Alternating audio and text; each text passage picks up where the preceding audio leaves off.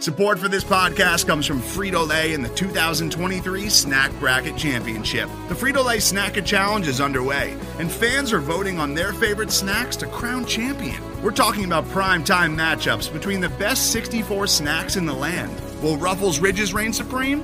Can Doritos defend their dynasty? Or will Smart Food use their smarts for a surprise upset? Only you can decide. Get in on all the action for a chance to win up to $1,000 or a year's worth of snacks. Let your snacks be heard. Just go to fritolaysnacket.sbnation.com to vote and enter for a chance to win. No purchase necessary. Sweepstakes ends April 3rd, 2023. Void where prohibited. Year's worth of snacks awarded in the form of 52 coupons, each good for one bag of chips. See official rules at fritolaysnacket.sbnation.com.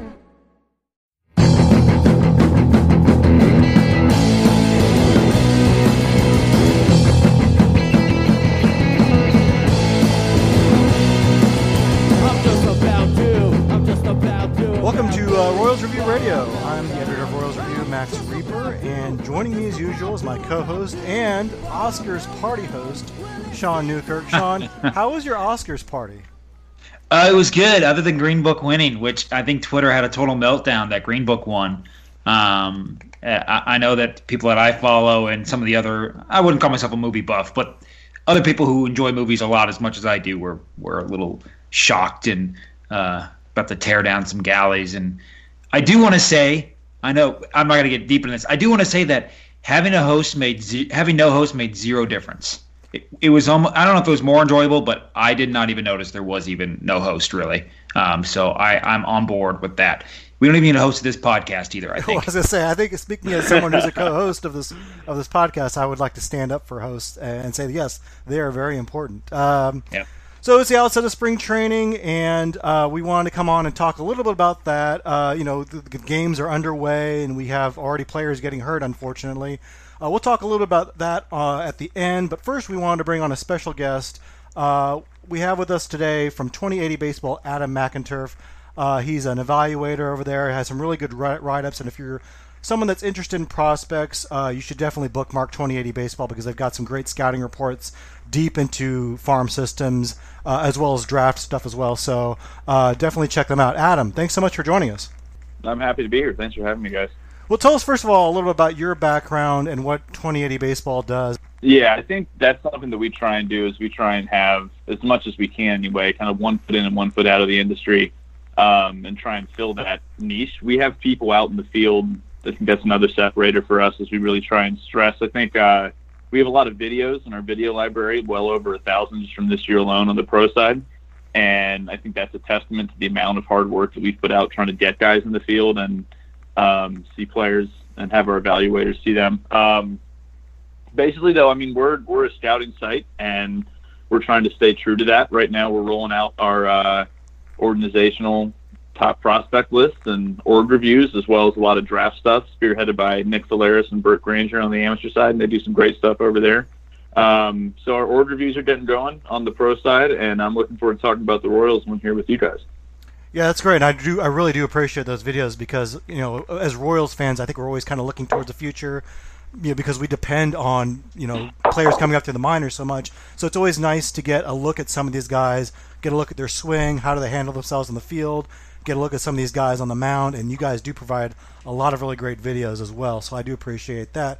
So let's talk a little bit about the Royals system. You talked about, you guys are coming out with your organizational kind of assessments, and we've seen a lot of organizational rankings from kind of the leaders in the industry. Baseball America has the Royals still kind of near the bottom, although a little bit improved from last year at 27th. Keith Law has them at 21st. I was kind of surprised Baseball Perspective was pretty aggressive on the Royals, ranking them 16th. So it seems like the Royals are making progress, at least from where they were last year. And honestly, the only way they can go is up. So what's kind of your assessment of the system right now? Where do you kind of see the system relative to others right now? I don't know if I have an exact numbers. We haven't gotten through all 30. We're going to probably release an organizational rankings 1 through 30. We'll assign teams a hard grade, but I probably see them somewhere between that 16 and 21 range. Like you said, the general state of the system, I think, is one that's trending up. This was, if you look at our top list and a lot of the consensus top prospects in this system, a lot of guys have been added in the last 2 years. I don't know as much as any team, but arguably about as much as anybody else in the league. There's been a ton of guys added both through last year's draft and the draft before that, and then with a couple trades this year to pad the system. There's a lot of new players, and I think that is having the system trend upward. And along with that, when you factor in, I think, the high picks they're going to have this year and maybe for the next few years, that adds some opportunity for some premium prospects to continue to push the system forward. Yeah, it's interesting. They like you said, they've added a lot of players recently. So a lot of their top prospects are still quite a ways from the major leagues, and a lot of them played last year in low A ball in Lexington. That's a good point. And then this year they should be at high A Wilmington. So I think a lot of times the Royals have talked about having guys come up in waves, like the 2014-15 Royals. They kind of come up together in the minors. I mean, do you see a lot of teams doing that? I mean, is that something that is there some kind of benefit you think in developing guys together where they are coming up through the system as teammates? Yeah, I see the benefit of that. I think you guys would know way better than me in terms of the Royals, whether it's a concentrated effort. Maybe it is, just like you said, there's kind of a track record with this organization of keeping guys together. Whether that's kind of by design or whether that kind of happened or some combination of the two. You touched on that Lexington team last year going to Wilmington, and that's really the special group. Last year's team with MJ Melendez, Khalil, Sully Matias, Prado, and then they got the benefit of having Coar and Lynch, and they had quite a few other guys in that lineup as well. That kind of seems to be the core group, and they're going to be fun for me to catch next year and keep watching those guys in the Carolina League in Wilmington. You mentioned Melendez as a guy, and I think he kind of stands out to me as well. And you have him ranked number one in your ranking of top Royals prospects. And what's interesting to me is that there's been a lot of top Royals prospects rankings, and I don't think I've seen like a consensus on who their best prospect is. I've seen Daniel Lynch listed. I've seen Sully Matias. I've seen Khalil Lee. I've seen Brady Singer. Tell us what you like about Melendez so much to have him ranked number one. And do you see a lot of separation between him and necessarily those other guys that I mentioned? Yeah, I think that's a really good point. That unlike some other systems, and as you can see between publications, there's not one consensus guy at the top of this list. I think that's a good thing. I mean, maybe that means, and this is something that we mentioned in the system quote weaknesses right now, because there's so many of their top guys far away. There's not really that one top 50 bona fide, blue chip prospect that's going to be at the top of top prospect list this winter. But there are a lot of guys, like you said, that are kind of in that mix to maybe move into that tier moving forward, and that's why there's such a kind of a medley of different guys at number one.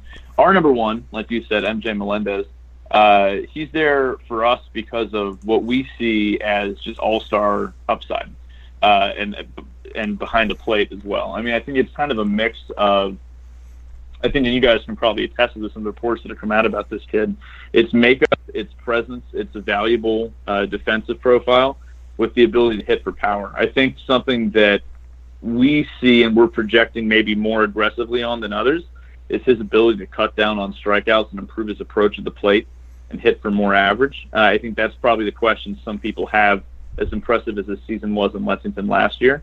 So I'm curious to hear your guys' thoughts on that. But if that kind of made sense, the gist that we had there is we just saw a special player given the offensive upside at catcher, but also the makeup, I think, is what pushed us over the edge. His leadership, feel for the game, and presence. I think he kind of had some of those intangible qualities that you see with prospects that go on to kind of blow up, and we're trying to kind of, buy in early, so to speak, and push him up the list for that reason. Yeah, I think you're right, and I think that's something the Royals actually kind of seek out with a lot of these prospects. I think they more than a lot of other organizations look for the guy with the intangibles. As much as you can kind of predict that, which is always hard to peg. But he is a son of a college coach. I think the Royals kind of knew he had those bloodlines and was a gritty gamer who loved just kind of being, working in the cages and such. What impresses me, though, I kind of knew that he had that in his system. I thought he would be a really good defender. I'm kind of surprised about the power at such a young age. I mean, he had 19 home runs in, the South Atlantic League is not exactly a great hitter's environment. To do that at such a young age, I think that was most impressive to me. I don't know, like, as far as when you talk about young players kind of playing up a level, like how big of a factor is that when you're evaluating a kid's upside?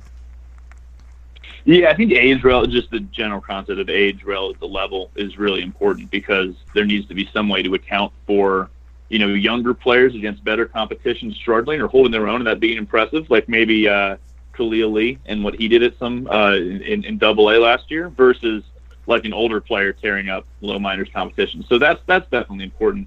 In terms of Melendez's power, I was just going to say that's what impressed me the most and kind of surprised me the most as well.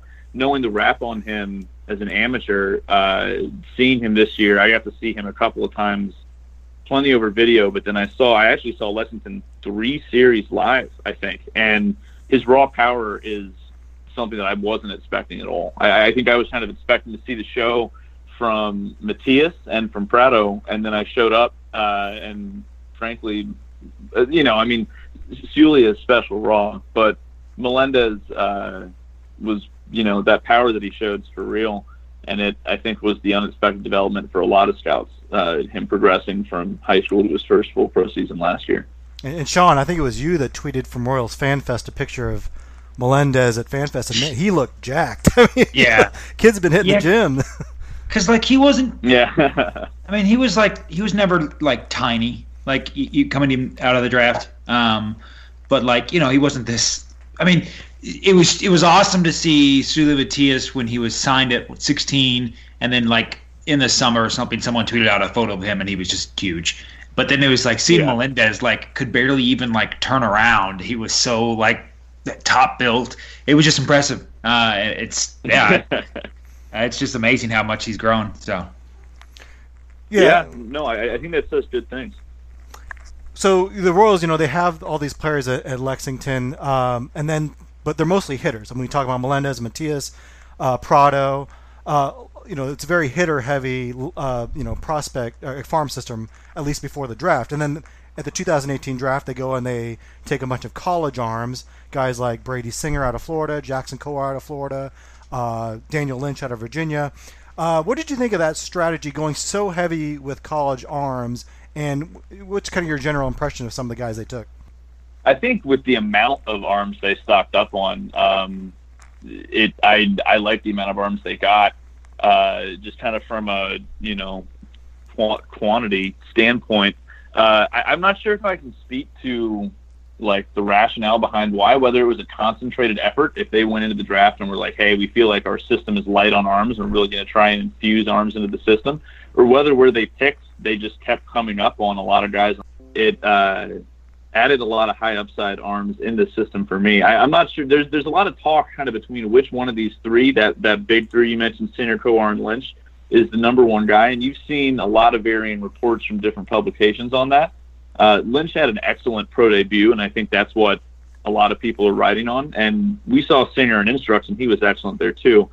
So, there's a lot to be excited about, and it looks like they're going to join, or at least I think they're going to join that group we were mentioning in Wilmington this year. Yeah, I think they could be really fast risers too. And it'd be interesting to see if there's a little competitive spirit between the three of them, because they're all kind of high draft picks. And Lynch kind of, like you said, he busted out of the gate with a really impressive debut, and Singer, I think, is going to be a guy that maybe has the higher expectation on. But I'll be really interested to see how aggressive the Royals are in promoting those guys. Wilmington, we could see all three of them at Wilmington this year, which would be really interesting, coupled with those hitters coming up with the Blue Rocks this year. The one guy I get asked about the most in the Royal system probably is Nicky Lopez, just because he seems like a guy, he's going to be a fan favorite, because he's another one of those gritty infielders who loves the game, but he also has a game that seems really well suited for Kauffman Stadium, in that he makes a lot of contact, and he has got that good speed. The question with him is, what's his ceiling? So what's kind of your assessment of Lopez, and what can we kind of expect from him as a prospect going forward? Yeah, I think you raised a really good point about how his offensive profile specifically is a good fit in Kauffman, and it probably is. That being one that's never going to have tons of over-the-fence power, but in an environment where he can put the ball in play and spray line drives to all fields to the gaps and run, that's probably going to benefit him. He's a guy that since the time he got drafted, I saw him in college. I saw him play in Burlington, the athlete, right after signing. And while he did stand out, and he was kind of a gut feel guy for a lot of scouts early on before he kind of blew up, I think for a long time everyone kind of saw him as a good utility player, like a Rule 45 type player. And the way that he's hit and the offensive developments he'd made last year for me, when I saw him, I think he's kind of bumped into an area where, you know, he might hit enough to be an everyday guy. It's going to be a glove-led profile. It's going to be a guy that to be an everyday player is going to have to bring value at shortstop. But I'm sure, as you guys have seen and talked about, he really kind of turned it on to another level last year offensively. I think he finished the year in AAA, and he's knocking on the door of the big leagues now. So I'm not sure how he fits in long-term with Mondesi and others, but I see a guy with at least some chance to be an everyday player. And short of that, I think he's no worse than a strong utility type that can move around the infield and bring value there. Yeah, I don't know about you, Sean, too, but I get the impression that he's probably going to start the year in the minors, but could spend, almost all season there. And I question too what the long-term plan is with him. I don't know. What do you see with the future with Nicky Lopez, though, Sean?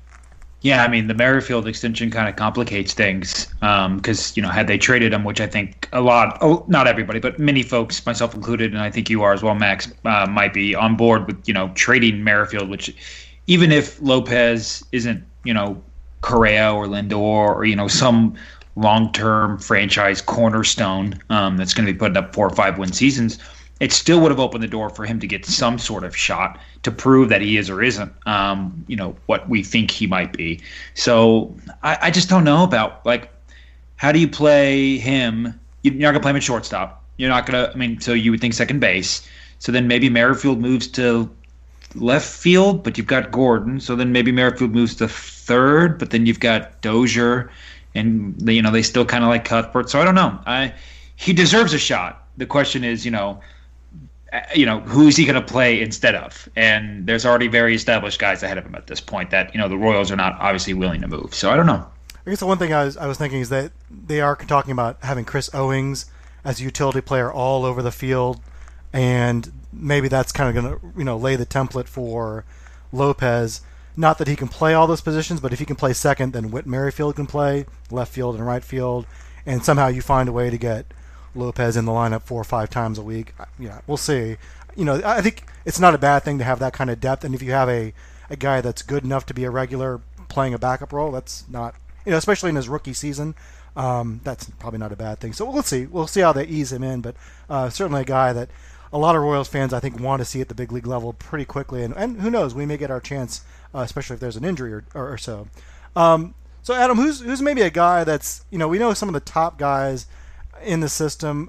Is there a guy that's maybe under the radar who isn't getting a lot of play right now, but we've seen a couple guys already in the system kind of go up prospect rankings pretty quickly. I mean, Sully Matias, I don't think was considered that great of a prospect before last year, and he really came on the scene with 31 home runs for Lexington.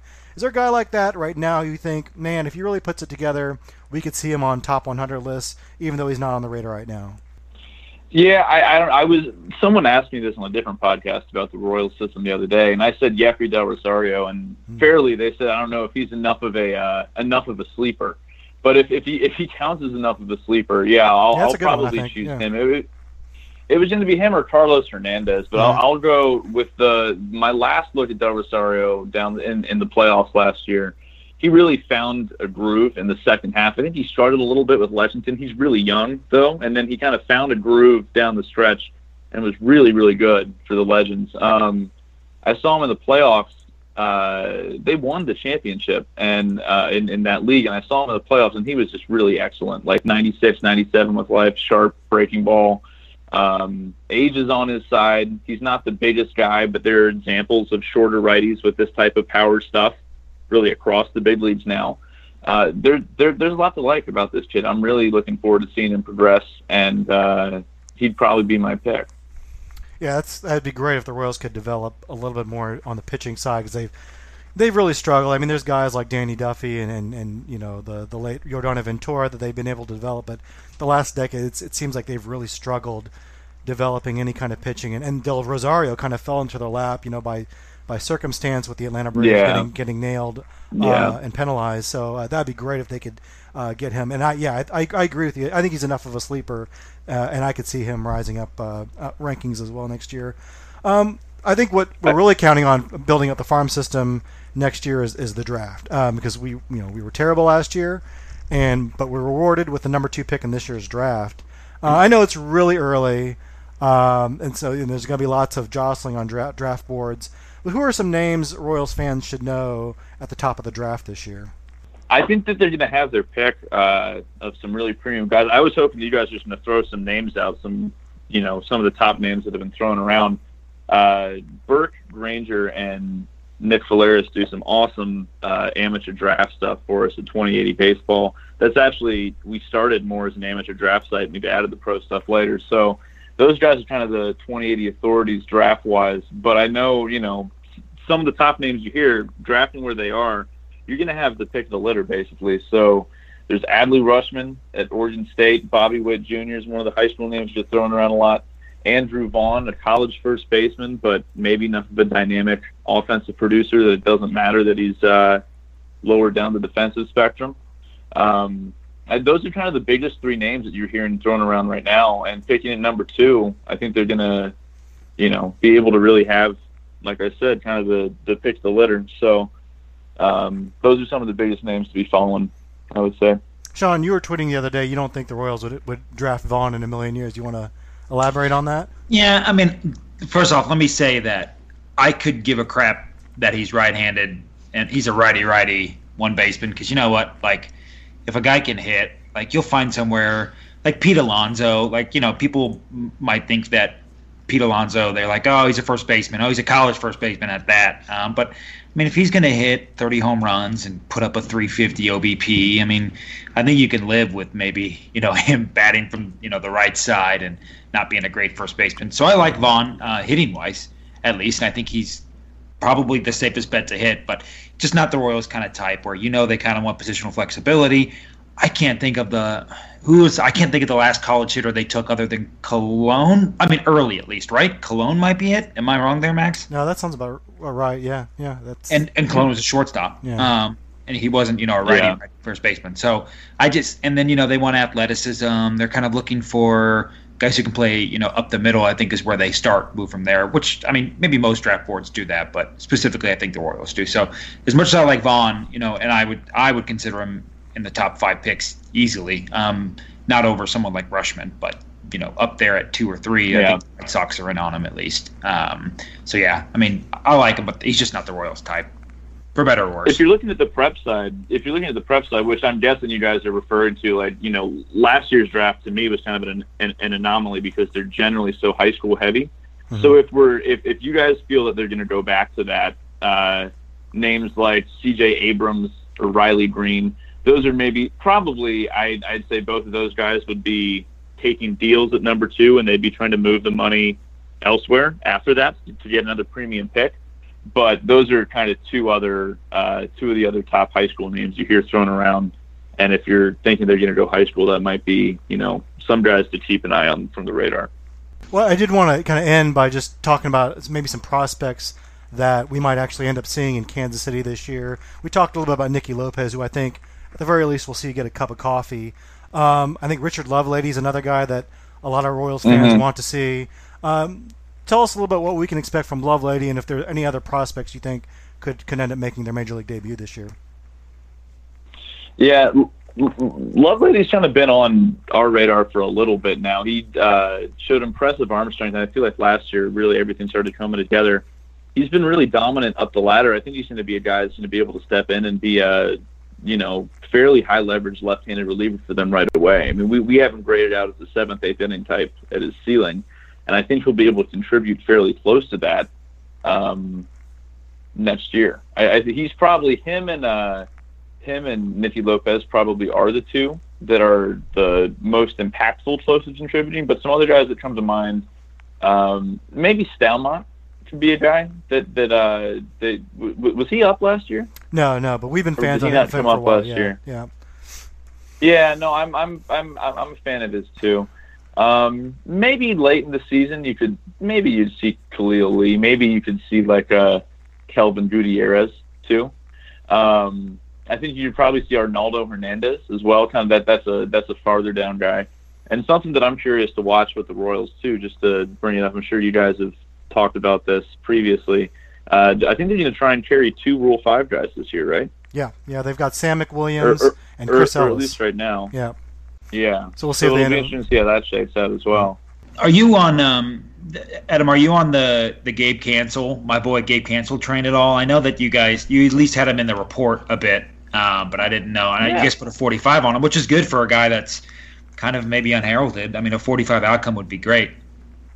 Yeah, no, I think the 45 outcome will be great. I think he's going to make the big leagues in some capacity, and his ceiling is, I think, an offensive-minded reserve player. So that's kind of why we put the 45. I think that's his best case ceiling. If he's gonna run into an issue, it's that I think the bat's really just going to have to carry, because I don't think of him really as a guy that's going to bring you much value, like shortstop wise. He'll probably have to move between second and third. I saw him more at second last year in Wilmington. But I think he can hit a little bit. I think he has a chance to hit. Wilmington's numbers, it's important to remember how much they depress offensive numbers too. So I'm curious to kind of see what the future holds for him. I'm glad you brought him up. He's an interesting guy. Are you on the train? Is that why you brought him up? I don't know if I'm the conductor, but I'm in the first class passenger. You're in first class. Okay. Yeah, he's like one of my guys. Lovelady's one of my guys. Chase Velo. Rest in peace from a prospect status standpoint for the most part was one of my guys. So Cancel's a bit of a sabermetric, maybe not darling, but he's definitely a guy that looks really, really good when you just look at his numbers and his age and the positional value that he could provide at second base. And then you've got the report as well that good contact hitter, a little bit of innate power, but we'll just see about how he is up the middle if he sticks. Yeah, I mean, I think it's just a matter of that. It's worth mentioning that I'll take a guy that needs to get better in the field than a guy that can't hit. Like, there's a lot of examples of guys improving defensively for one, and two, we're in an era, shifting wise and otherwise, where there's examples all over the league of guys getting better defensively or just being shielded a little bit defensively. So I think it would be great if he wound up an everyday player, but I see Cancel's ceiling maybe a little short of that, but still as a guy has a chance to contribute. And maybe gets there 2020 or 2021 in the best case. But I think you guys have probably a better feel for that type of timeline and depth chart stuff than I would. Yeah, and you can live with. I mean, if you're taking like with Franklin Barreto with like the Rays, if we're talking about new defense at least, I mean, the Rays and Oakland, also Barreto are one of those orgs that I can live with just because the positional value at shortstop is just so high. Like they can live with not great defense at shortstop if the guy hits because it's just so.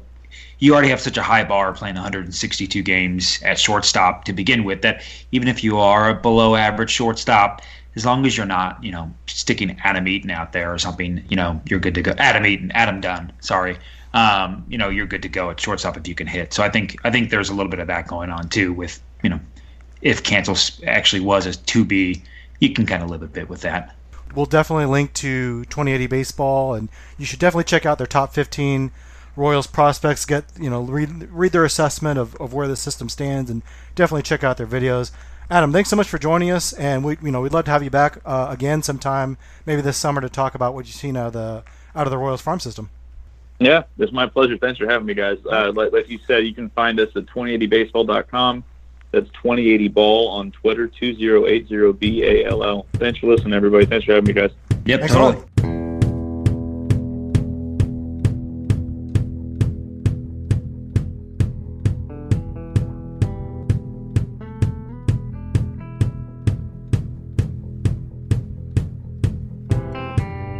And we're back, and so are the Royals. In fact, they've started playing actual baseball games. They're fake games, but they're still real to me, damn it.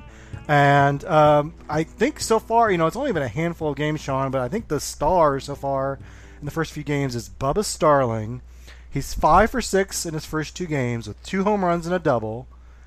Should I get stock in Bubba Starling at this point? I memean, this is it, right? This is the year he finally figures it out. We have never been burned by that before. No, it's spring training. I don't know how else to say it than that. you always wanted it to be the case. And there was that time when Starling, what was it, like the beginning of last year, I think of 2018, where he did really good in Omaha, and everybody goes, yep, this is it. And, of course he got injured, but I don't know. No, I love this story, and I don't know if there's anybody that I want to succeed more in the Royals minor leagues than Starling, just from everything he's been through and all the kind of bad talk that he's gotten and all the bust chance he's probably gotten. But no, I really want him to succeed totally. And it's interesting. Like, I know the window's kind of closing on him, but they did bring him back and on a minor league deal. And there is, it's not like the outfield is solidified with like 3 studs in the outfield right now. There's a definite opening. He could probably, right field is pretty unsettled, and then Billy Hamilton's probably not going to be on the roster all year. He's probably going to get traded at some point. Yeah. Or you could platoon him. You could ease Starling into that role. So I kind of feel like there's an opening there if he does actually show something. But he's got to show something first. And it seems like he had a great week followed by 4 weeks of him not being good and then getting hurt. So I guess I'll believe it when I see it. And how many articles has God bless Jeffrey Flanagan, but I feel like he writes that Bubba Starling's turning the corner article every year. And I guess it's a show me state, and you gotta show me something, kid. Yeah. So because 2015 he had in spring training. So spring training he had 646 OPS, not great, but whatever. 2017 691 OPS, 2018 930 OPS. So last year he was awesome in spring training, and then turns out he was who we thought he was. So I don't know.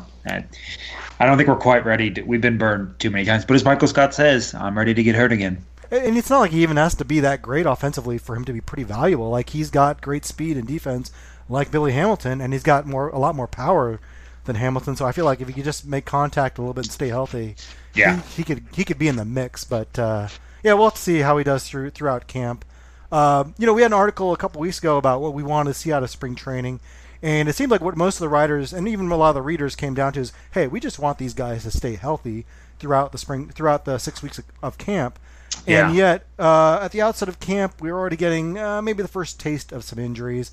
Let's start with the more serious, more important player but less serious injury is Danny Duffy is dealing with some minor tightness in his shoulder.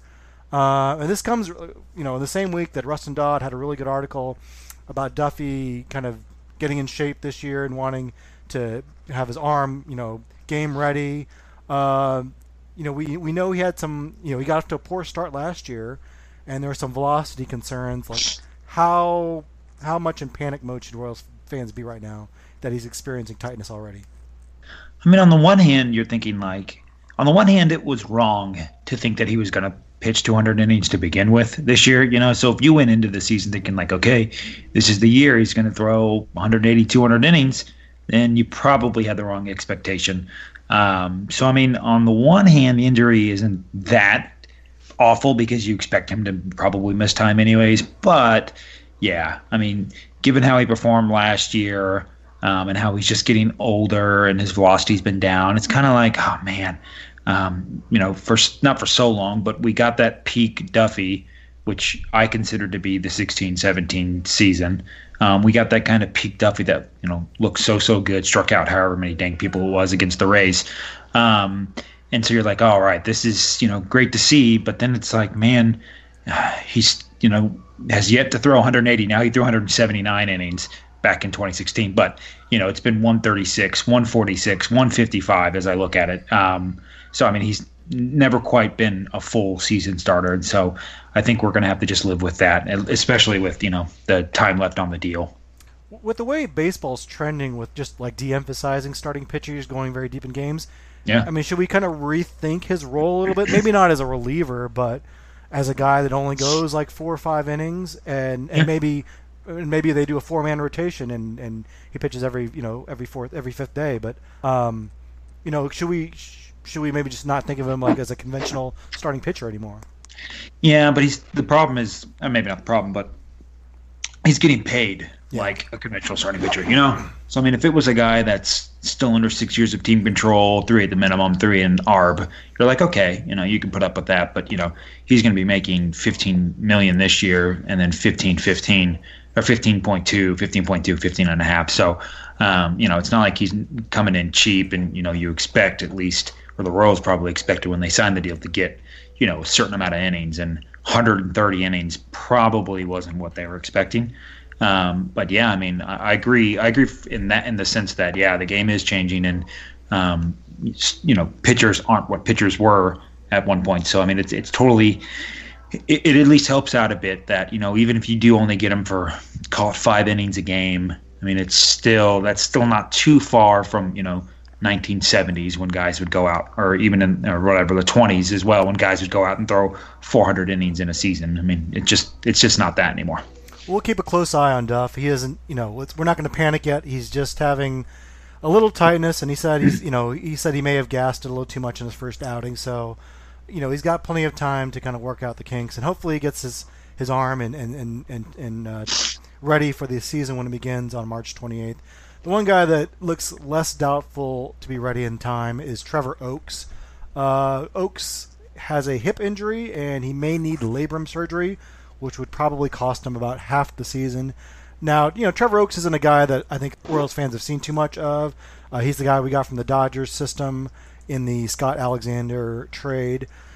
I think Oakes was just more interesting than he was realistic as part of the plans. I mean, the Royals are kind of fighting. I mean, the Royals have room in their rotation, kind of some padding for guys to try out. So it's not as if Oakes was the number 5 guy. Now it's like, oh shoot, who's going to be the number? As much in that sense, but he was one of the more interesting kind of potential upside guys. Only 26, crazy ground ball rates. Could probably strike out 7-8 guys a game, an inning, 7-8 guys per 9, and maybe walk a little bit more like 2s or 3s. So yeah, I mean there's some good upside, but we'll see, especially with injuries now and then the labrum. I mean, we'll see how guys come back from that. But yeah, I think he was a little more interesting than he was like, oh man, what a hit, Yeah, and I think the Royals, to Dayton Moore's credit, I think he did a pretty decent job building up some starting pitching depth so that they could withstand an injury like this. Jesse Hahn is also probably not going to be ready to start the year, so they're going to have other options. We could talk a little about the starting pitching depth right now. There's going to be some battles. We know the front of the rotation is going to be Danny Duffy if he's healthy, Jake Junis, Brad Kelly, probably Ian Kennedy, although they've talked about possibly moving him to the bullpen. They're not going to need a 5th starter for the first week of the season, but I would expect them to need one the second week. Who do you think kind of has the inside track, and who would you like to see? I mean, you think it's going to be Jorge Lopez, right? And that was who I would think, just because they're going to live a lot on that near perfect game. Was it a perfect game or no hitter? Well, it was neither. Perfect. But it was a perfect through 8 innings. Yeah. So I mean, you think it was you think they're going to live on that, and Chris Ellis that can tuck away in the bullpen. Skoglund suspended. Phil Meyer, they've already used him in the bullpen, so he could fit there. So it was kind of like, Duffy, Junis, Keller, Kennedy, Lopez. I was thinking okay, this is who they go with. I like Scott Barlow. I've always kind of liked him. Projected, I think, actually for not the most, but the second most. No, sorry.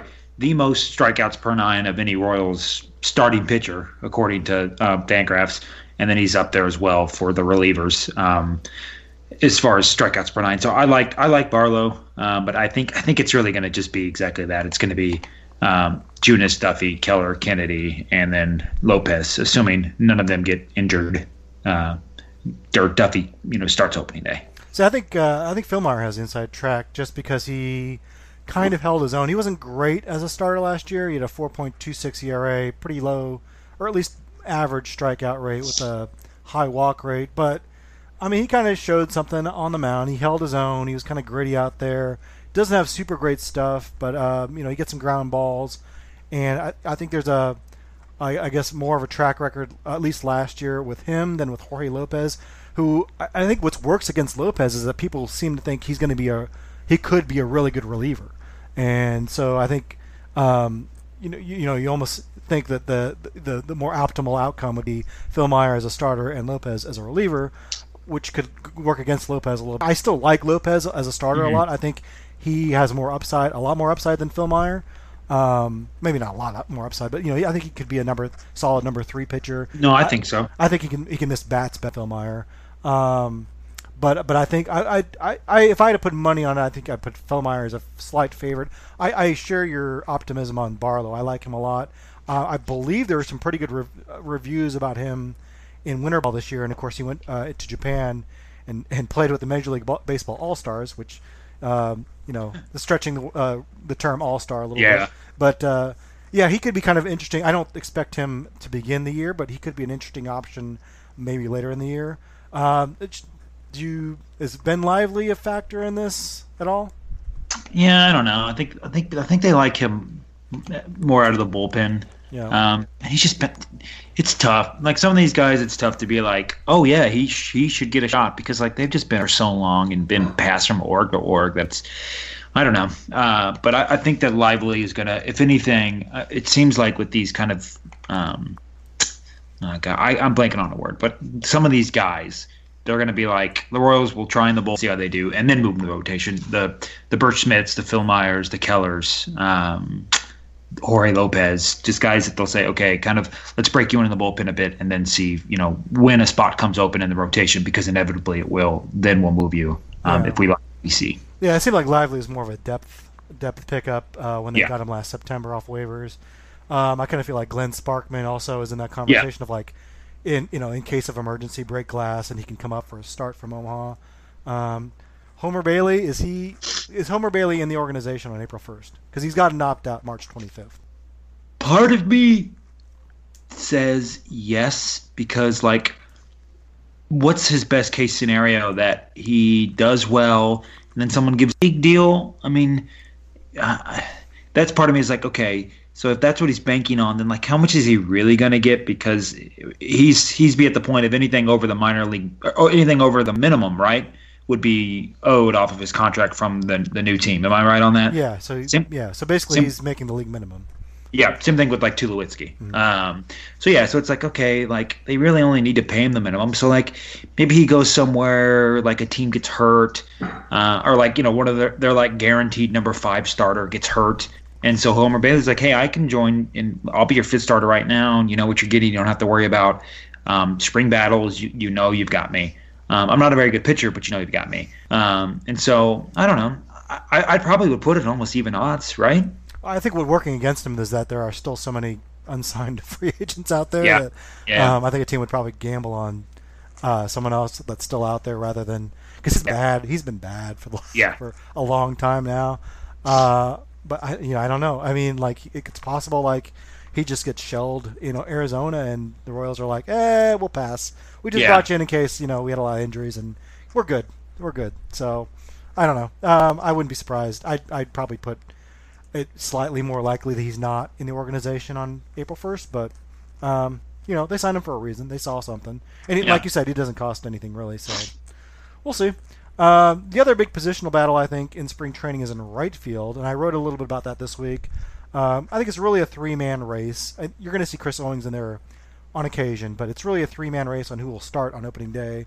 Jorge Bonifacio, who was a starter for much of 2017, but was hit with a PED suspension last year and wasn't really the same.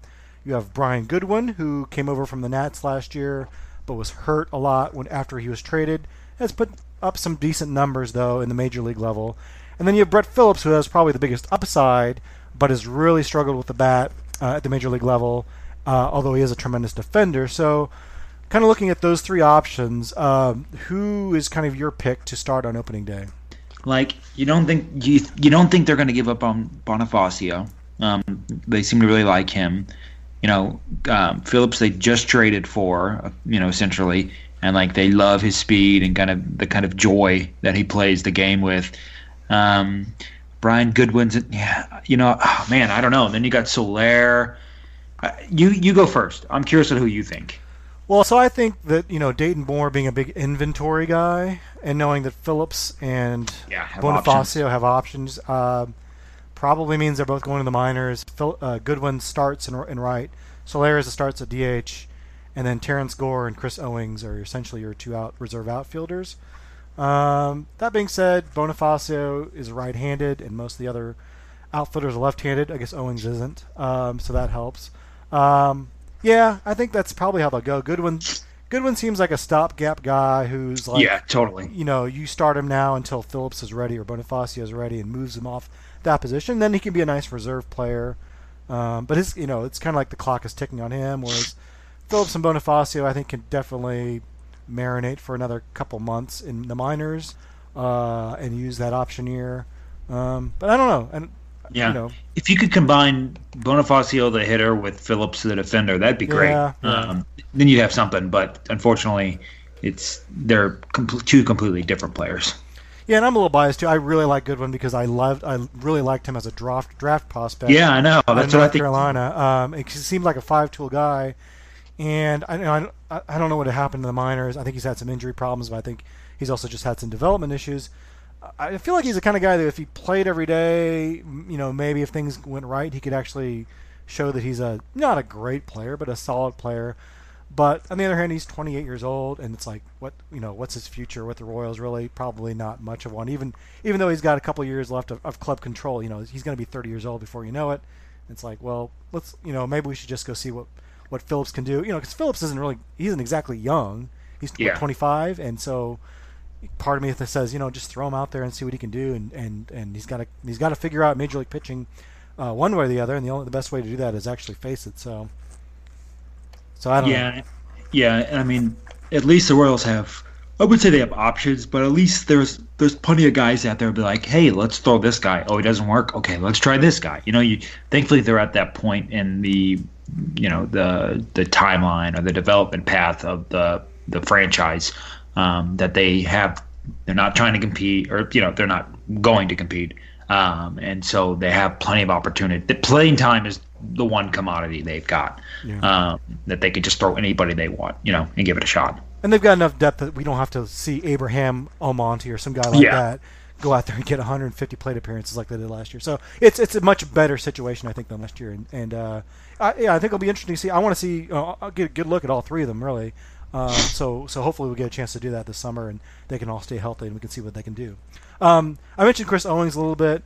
It was kind of interesting. Rustin Dodd had an article about Owings and how Ned Yost plans to use him. And it sounds like he's going to be a super utility player where he's going to be in the lineup almost every day. And he's a guy that has been a reserve player, was kind of a highly thought of prospect in the minors, and it didn't really pan out. It was more of a reserve role with the Diamondbacks, and he's coming off a very poor season, but he's put up some decent numbers in the past. Pretty good power, pretty good speed, pretty good defender in the outfield. But is this going to be a situation? I compared him to Willie Bloomquist. We all remember Willie just playing pretty much every day, way too much, getting outfield time, even though he couldn't hit. Are we at a risk of that kind of situation, or is it maybe different because Owings is a lot younger than Bloomquist was? Yeah, that might be. Well, I want to pull up now. Now I want to look at Bloomquist's numbers again because, my man could not hit, could he? I thought maybe I was underrating him. I was thinking, like, man, he might not be as bad as I remember, but when I looked up his offensive stats, and I was like, well, that was before we had like defensive metrics. So let me look at his defensive, and then he was like a negative 1.3 wins below replacement. I'm like, oh yeah, he was really bad. Yeah, and they gave him 109 starts in I think it was 2009. And just played him like all the time. And I get that it wasn't a great team, and it's like not like he was blocking like super talented players, but man, it's just a lot of at bats to give him not very good player. He played some first, second, third, short. He played everywhere. Yep, left, center, and right. Yep, everything catcher. Man, I don't even remember him playing shortstop. -4 DRS at shortstop. Okay. In 237 innings, which is, oh my God, what is that? 237 divided by 9, which is 26 games. That's an accomplishment. I mean, I get what you're saying. This seems like it's somewhat similar to that. Now, as you mentioned, Owings is at least a little more attractive because, he's not 31 like when Bloomquist joined the Royals. But it's kind of a similar to that. It's like, okay, we know that he can kind of play everywhere. He probably isn't going to be, a terrible defender everywhere. But it's like, at some point, wouldn't you optimally like to swap Owings for Nicky Lopez? Now, Lopez doesn't really play the outfield, but in the sense of like the getting everyday at bats and the like, Lopez seems like the better choice for this, right? Yeah, I would think so. I understand if maybe you don't want to do that to begin the year, and you want to give Lopez like 2 or 3 months in Omaha to prove himself. Yeah. But it seemed like you could probably start Lopez at second a couple times a week and have Whit Merrifield be the one to move around, because like they're talking about doing that with Owings, where Owings would play second and Merrifield would move to the outfield, which I'm like, Owings is a better defensive outfielder than infielder, and Merrifield is a pretty good defender at second, so that doesn't really make that much sense. But I don't know why you wouldn't. I mean, I guess you could just move. Merrifield plays some right field, right? Yeah, he wasn't he just plays solo left? all 3 outfield positions. I think. Okay. Yeah. For some reason, I just can picture him in left. Mm-hmm. So yeah. I mean, you could really do. I mean, you put Lopez at second, Mondesi at shortstop, whoever you want at third, and then Merrifield in right. You don't have to worry about Goodwin. You don't have to worry about Bonifacio. I mean, really, who would you rather give the priority to? Would you rather Lopez at second base or Bonifacio, Goodwin, Hamilton, or some combination of that, or Phillip, some combination of that in right? I think most people would be willing to just say, well, sorry, Jorge Bonifacio, sorry, Brian Goodwin, we're going to go with Lopez and give him the playing time, and then move, Merrifield to right, not full time, but part of that rotation to where you don't, ultimately you're choosing between Lopez or Bonifacio / Goodwin. Yeah, well, I didn't want to panic too much about it, just because it's 6 weeks before spring training, and ultimately, this season probably doesn't matter that much. What matters to me is development. But it did kind of like raise my Ned Yost antenna when I read that from Rustin Dodd. Like, oh Ned, there you go again.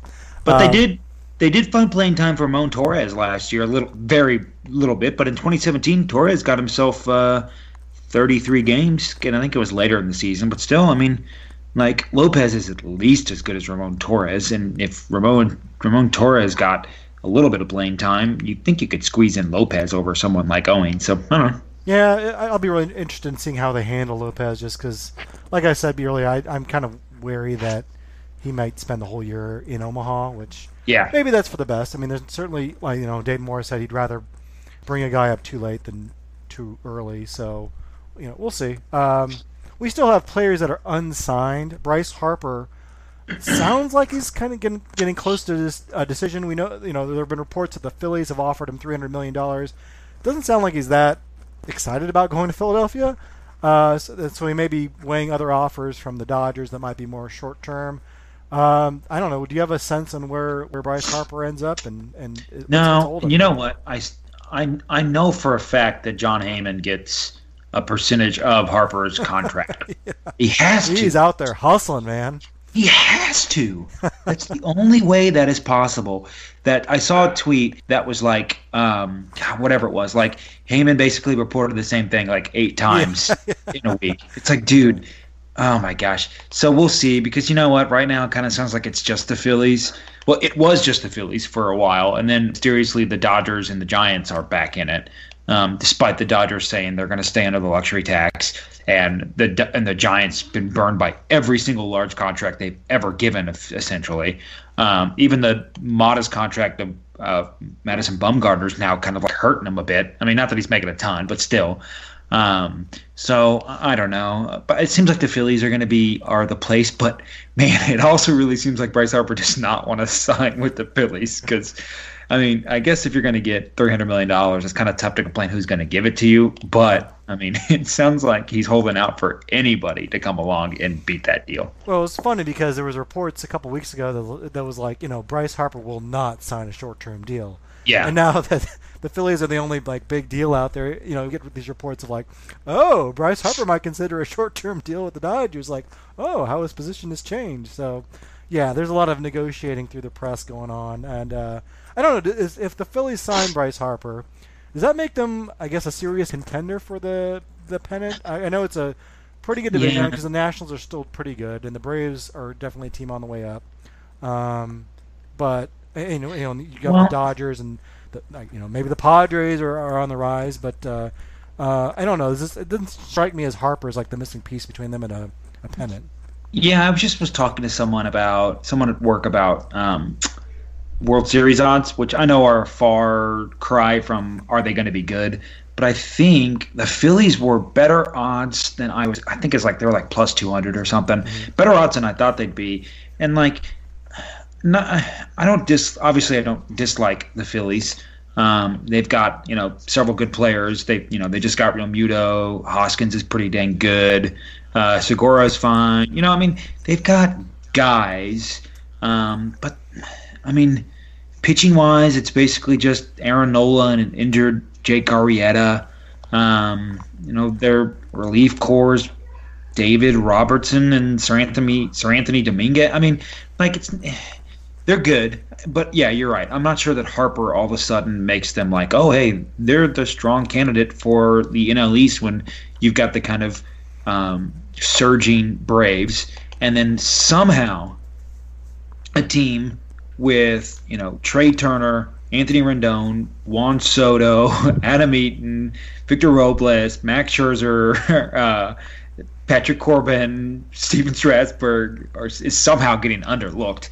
Because I feel like people are counting out the Nationals, and yeah, I know they've never won a playoff series, but it's like this team is still really freaking good. They might lose Bryce Harper. Oh, they're just going to swap him with either 19-year-old Juan Soto, who was incredible last year, or like the top 10 prospect in baseball, Victor Robles. So it's not like all of a sudden, nope, he was the key to him, because they might be the exact same team without him. And watch them finish first place next year and actually advance around in the playoffs, and the narrative will be, oh, they just had to get rid of Bryce Harper. Bryce Harper was dragging them down. Him and his bad attitude. So, yeah. We'll have to see how that saga plays out. But it's Harper in the postseason. 242 WRC plus, 125 WRC plus, but then last year he had a 7. Oh yeah, he was awful in the postseason last year. That's right. Or 2017. He was really bad. That's right. So, anyways, but he's had good postseasons. Yeah. So definitely someone, Victor Robles could do what he does in the postseason. So, one of the it's been a slow off season, and there's been a lot of suggestions on how to fix that. And you came out with an article of your own about possibly doing a reverse luxury tax to kind of get some of these teams to spend a little bit more. Do you want to explain the concept behind your article a little bit?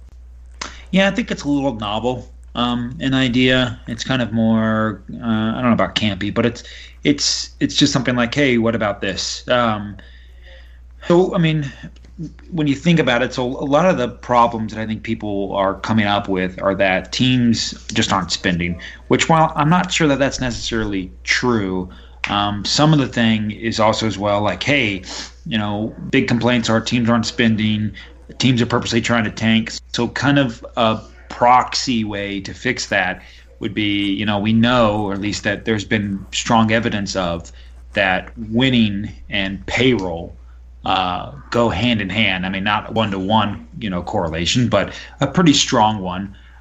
Teams that typically spend a lot of money typically end up being good teams. And of course, there's teams like the Rays and Oakland who have low payrolls, but they just don't have the ability to spend like the Yankees. So if you think that, wins move linearly with pay, that if you have a system in place where teams are forced to spend money, you would not only kind of help solve the free agents aren't get paid scenario, because they would be required to spend money. You're also somewhat helping the tanking idea, because teams would be required to spend, and spending has been shown to be linear with wins, and so you would essentially raise the floor of tanking of the the lowest team win total, and then you would also help raise the floor of MLB salaries as far as money going around. And so I thought the idea was kind of novel. I thought it was kind of fun to think about.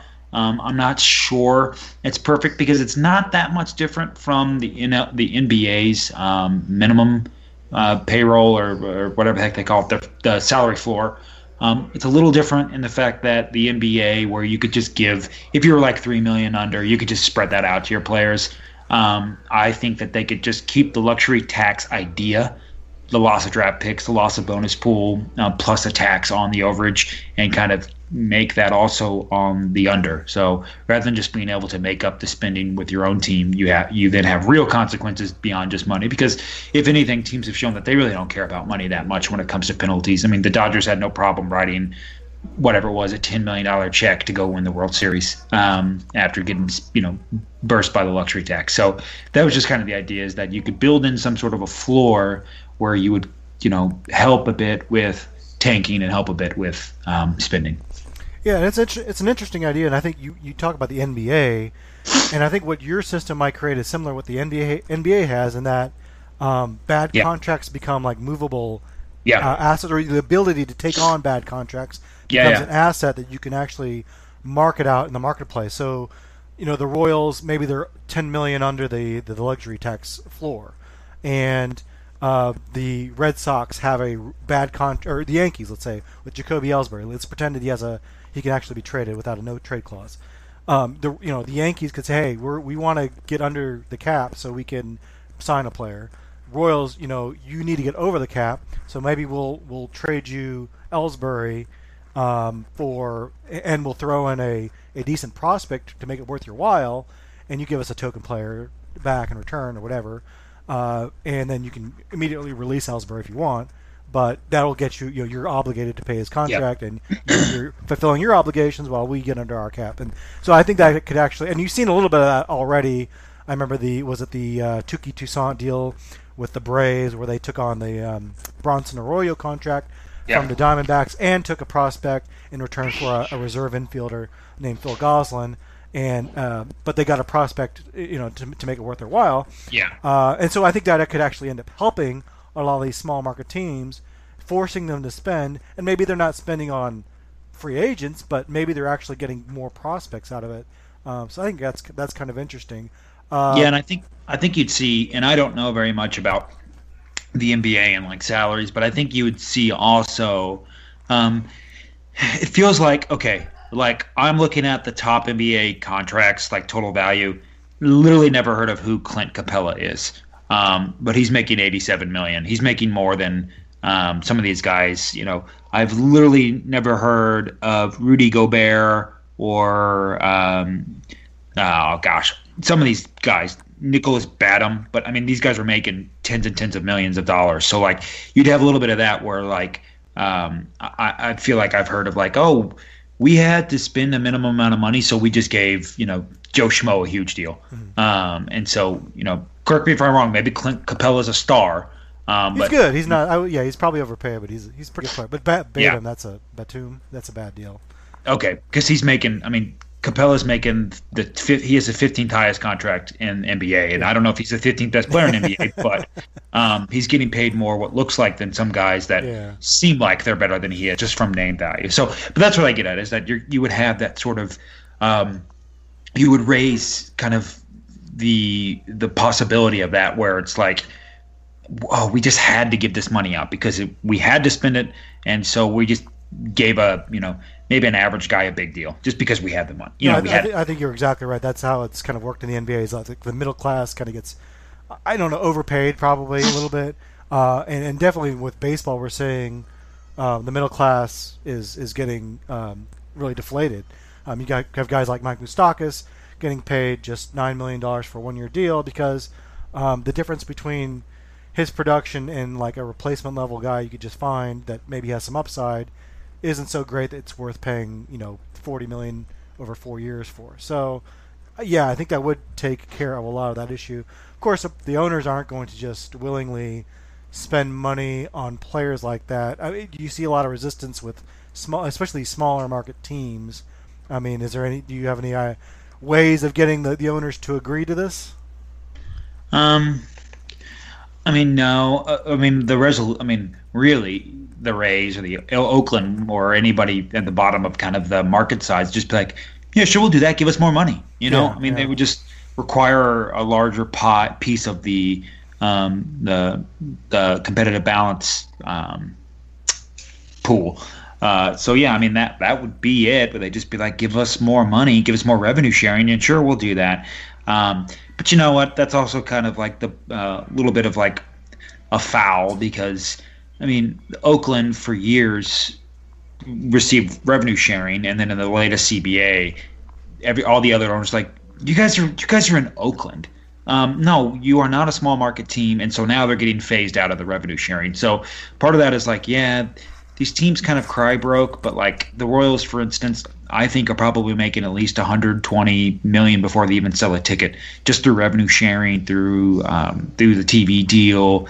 They're doing okay. I mean, they have the money, but it's also tough to be like, okay, you have to spend this money now, because in the end, I mean, it is a business, and the owners are going to be like, well, I want a winning product, but putting burdens on teams, telling the Rays, hey, you need to spend at least $150 million, which should probably be double whatever their highest payroll has ever been. That does put a bit of a financial burden on them in the end if the deals go wrong. Yeah, and it'll ultimately have to be something where the owners and the players have to also negotiate something where the owners maybe give that up, but the players give up. There's a hard cap maybe, and it's lower than it is now, or maybe some change in free agency, but that'll have to be negotiated in the next labor deal, which, man, it doesn't sound like things are on the most contentious path right now. It sounds like there might be an ominous drumbeat of possibly a work stoppage in a couple of years. So hopefully they can avoid that. Maybe they can come to their senses and do something like a reverse luxury tax or some of the other ideas that have been thrown out there, and we can avoid any kind of work stoppage, because that was just that 1994. That was a terrible year for baseball. Yeah, I was 5 years old, so I'm glad that I wasn't. Yeah, you missed out. I was. Yeah. Thanks for reminding me how old I am. Sorry. Well, I wanted to close out real quick. It was an article on the Star this week, and from the editorial board, and this seems to come up like every couple of years. I think when people just don't have things to talk about anymore, they're pushing the idea of a downtown baseball stadium again for the Royals, arguing that the stadiums by 2032, when the renovations are paid off, it's going to be the stadium will be 60 years old, and rather than renovate it again, maybe we should move it downtown, because downtown is thriving right now. They suggest a few sites. There's one by the River Market, one kind of by Sprint Center, one by the Government District on the east side. They also suggested 18th and Vine as a possibility. So like 10, 15 years ago, when this was coming up, I was very much for downtown baseball. It was the Kauffman Stadium was kind of falling into disrepair, and the location wasn't great. Downtown was terrible at the time. It was basically like a wig shop and a couple of hobos, and so I thought Denver had already moved Coors Field downtown, and downtown stadiums had worked in a couple other cities. So I was at the time I was like, well, this would be a great idea for Kansas City. I love urban areas. Move the K downtown, put it in a better location, kickstart our downtown, and solve a lot of problems. But since then, I mean, we did build an arena, and downtown has kind of, looks much different than it did 15 years ago. It's not really in a situation where you need it to be rejuvenated. There are still some areas that are definitely underdeveloped that perhaps something like a baseball stadium could help. But then we've also we renovated the stadiums in, I think, 2006 to the tune of like $300 million. And so now Kauffman Stadium looks pretty good. Now, 13 years from now, maybe it won't, but I guess what was kind of your impression of the editorial or just the talk of moving the Royals downtown in a decade? Yeah, I think so. As much as I love Kauffman, as a lifelong Kansas Cityan, it sucks to get out there. It's just so inconvenient, and it's easy to get out there as far as getting in and getting out, because you don't have to worry about downtown traffic. But from where I grew up, it was a 30-minute drive, and I live kind of north of the river in Kansas City. So I lived in Kansas City proper, and it still took me 30 minutes to get there. And where I live now probably takes me 25 or so. So it's not convenient to get there, and there's zero. And for anybody who might not have been a cop and listen to this podcast, there's zero to do out there by the stadium. You basically go to the game, you tailgate, you go in. There's no going out with friends beforehand, or going with your work buddies, getting dinner, and then going to the game, and nightlife after. It's strictly just go to the game and then leave the game, unless you want to go to the Denny's. Is it a Denny's that's across this? Oh yeah, parking? You can get all the Moons Over Miami you want. Oh yeah. Or Moons Over My Slammy. Is that what's called? Over George Brett Highway there. Yeah. So yeah, I mean, or George Brett Parkway, whatever it is. So I like that idea. A lot of my like writing and thoughts come off very pro-business, but I am very anti taxpayers paying for stadiums. I think that corporations, which the Royals are a corporation, should pay for their own stadium. Now, I can live with it a little bit if like the Royals are like, okay, it's going to cost $1 billion, we'll pay $900 million, and then you guys levy a $100 million total tax over 30 years, which ends up being just pennies. As long as it doesn't go towards like the poor folks in Jackson County who have to pay for the stadium and then might not even get to go to the games because part of Jackson County is lower socioeconomic area. So it's kind of always been like, oh hey, Jackson County taxpayers, you pay for this, and then the Johnson County taxpayers in Kansas are going to benefit from it because they're going to go to the games without having to worry about paying for it. Am I wrong on that? That's the way that it was structured, right? Yeah, the for the stadiums. At least Jackson County. Yeah. Jackson County paid for it. Yeah, Jackson County paid for it. Yep. I think there's some funding from the state of Missouri, which is probably less likely this time around because the state is kind of also taking an anti money for stadiums stance. They didn't pay for a football stadium in St. Louis when the Rams wanted and the Rams left. So I think the state's less willing to do that. But yeah, definitely the city or the county would be on the hook. Yeah. Yeah, and so it was on the burden of kind of Jackson County to pay for what other counties in the area got a benefit of. I do like the idea, and I think that you mentioned this. I like the idea of like it being co-shared, maybe like, and I know the idea has been bandied around about it being on down in the West Bottoms, but having it somewhere maybe closer to the state line. So where you could at least, have, hey, Johnson County, you pay for some of it, Jackson will pay for some of it. And again, I don't want taxpayers to pay for it at all, but I could live with like we'll pay for $900 million, the Royals, and then the taxpayers are like, okay, we'll pay for $100 million. I can live with a semi-split, but I definitely don't like the 100%, taxpayers. Yeah, because it's a private business. Yeah, I definitely agree with you on the stance of, you don't want taxpayers paying for what is ultimately a private infrastructure that's going to benefit the Royals to the tune of millions of dollars a year.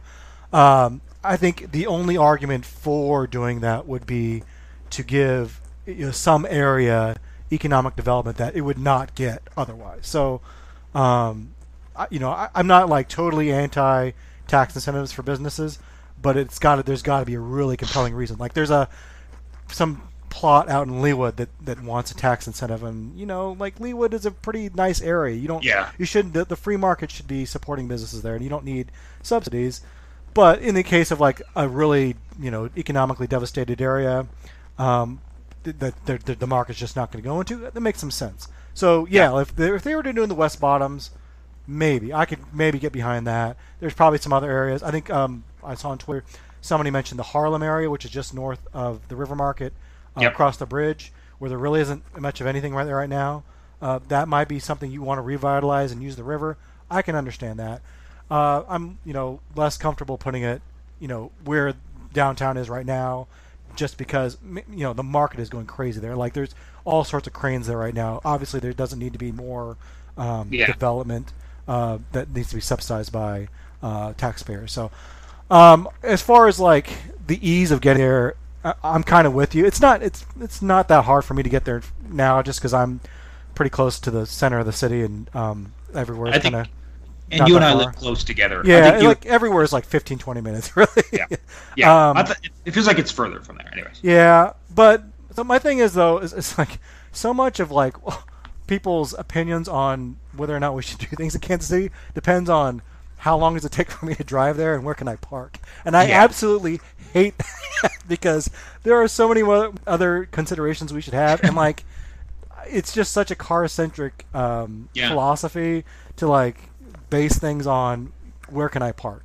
And I think people oversell how easy it is to get into Kauffman Stadium. Yeah. Because I remember going to one of the World Series games, and it took me a good hour to an hour and a half to get out of there. Ask any Chiefs fan how easy it is to get out of there. Now, I know that those are like 40,000 people, but I think downtown, first of all, there are 40,000 parking spots downtown. If they built a stadium, it would almost certainly come with a huge parking garage. 20,000 people live downtown, so they can just walk home after the game. Nobody lives by this. Effectively, nobody lives by the stadium. Right, yes, exactly. No one. And even if they did, I mean, it's a long walk to get from the stadium to their house. There's a streetcar to take if you want to park at like Union Station and take the streetcar up to a downtown stadium, and hopefully they can expand that too. Or there may be people that don't immediately go home after the game. They could just linger and stay at the Power and Light District or whatever bar district there is down there and hang out. So I feel like that's just. I don't want to see the Royals move necessarily, but man, that's like the most frustrating argument to me is like, oh, but I love getting in and out of the stadium. Yeah. It's so easy, and I can park, and it's nice and safe, and I don't. And I've been to a lot of downtown stadiums around the country. And, the parking is not hard to find. Yeah. It's usually about the same price as it is at Kauffman Stadium or less, depending on how far you want to walk. And the walk's usually about the same. I mean, it doesn't seem like a long walk at Kauffman because you can see the stadium and there's no, it's just a big parking lot. But it's not any different than walking like 6 blocks, in a downtown area. So. Yeah, and we don't have the mass transit of like the Cub, like Chicago. But when I went to Wrigley. Very, very easy to get to Wrigley. Obviously, there's the train, which helps, but not every person in the city took the train. And so you could get there. Busch Stadium, I feel like, is really convenient, and it's downtown. I mean, so I'm with you. I think that is and also I wonder if there's a social benefit of we can basically admit that nobody really lives by the stadium now. If you move it downtown, more younger people live downtown, probably. Then they live out in Independence for the most part that are going to, go to the game. So I think you get a little bit of a social benefit of maybe you help carry not a new generation, but maybe you help bring younger people to the stadium. And it's not just for, oh, hey, I won free tickets at work. Let's go to the Royals game. You could actually get younger people who, my younger brother is 24. He lives downtown. I mean, I'm sure he would go to games if he could just walk to the games, which is impossible now, but it's possible if they move downtown. So, yeah, I like the idea, and I think it's a bit of a scapegoat, like you're saying, just to worry about parking. Who cares? Just you'll get there either way. Yeah, that's an aspect I hadn't considered. Actually, it could benefit the Royals by getting a younger crowd in there. I just one last thing I want to touch on is that I guess the other thing that gives me pause about moving it downtown is that. Baseball stadiums, the economic growth benefits that are touted, I mean, they get so massively overstated. Yep, definitely. And they're nice infrastructures. 80 days a year they bring in, 20, 30,000 people on those nights. It's also empty 280 days of the year. So, I mean, that's like 3/4 of the year. It's just sitting there. And, if you're talking about somewhere where there's already a lot of, mass buildup and urban critical urban mass. That's you're taking up a lot of real estate that's just not being used, and that can be really detrimental, I think, to some neighborhoods. So, like the city, they're talking about doing the city market or the river market, which I think would be terrible because that's kind of a nice little organic neighborhood that's grown up, and you just plop a stadium down there. First of all, it's going to drive everyone nuts on game day that lives there, but also it's just going to kind of kill the vibe that's starting to grow there. So. Yeah, I think they have to be really careful where they put it. You mentioned, out being just sitting idle for 280 days a year. I mean, you couldn't if it remains an outdoor stadium. You basically are not going to have any concerts or anything like that. And even if you did want to have concerts in that area, you've got Sprint Center already, which has no annual requirement to house anything. It has no sports team attached to it. So it's not like you're going to be hosting events there. Now, maybe you make it a closed roof. That could help. But, I think you're spot on with that, where it's just going to sit idle, and it's just going to basically be a parking lot for a while. And so maybe you could charge parking, for people who go, if it's close to Power and Light or something, you could charge for parking and, open up a lot for that use or for a Sprint Center. But yeah, I mean, it's just going to sit there idle for most of the year. And back to this article though. So 2005, it was proposed $357 million. Would you have rather have done that? Say you found the good spot, say it all kind of made sense. You would rather have spent the $357 million on a new downtown stadium than $300 million renovating Kauffman, right? Well, absolutely, yeah. I mean, like I said, 15 years ago, I was very adamant about moving the Royals downtown. I thought at the time it made a lot of sense where downtown was and where the Royals were and where the stadium was.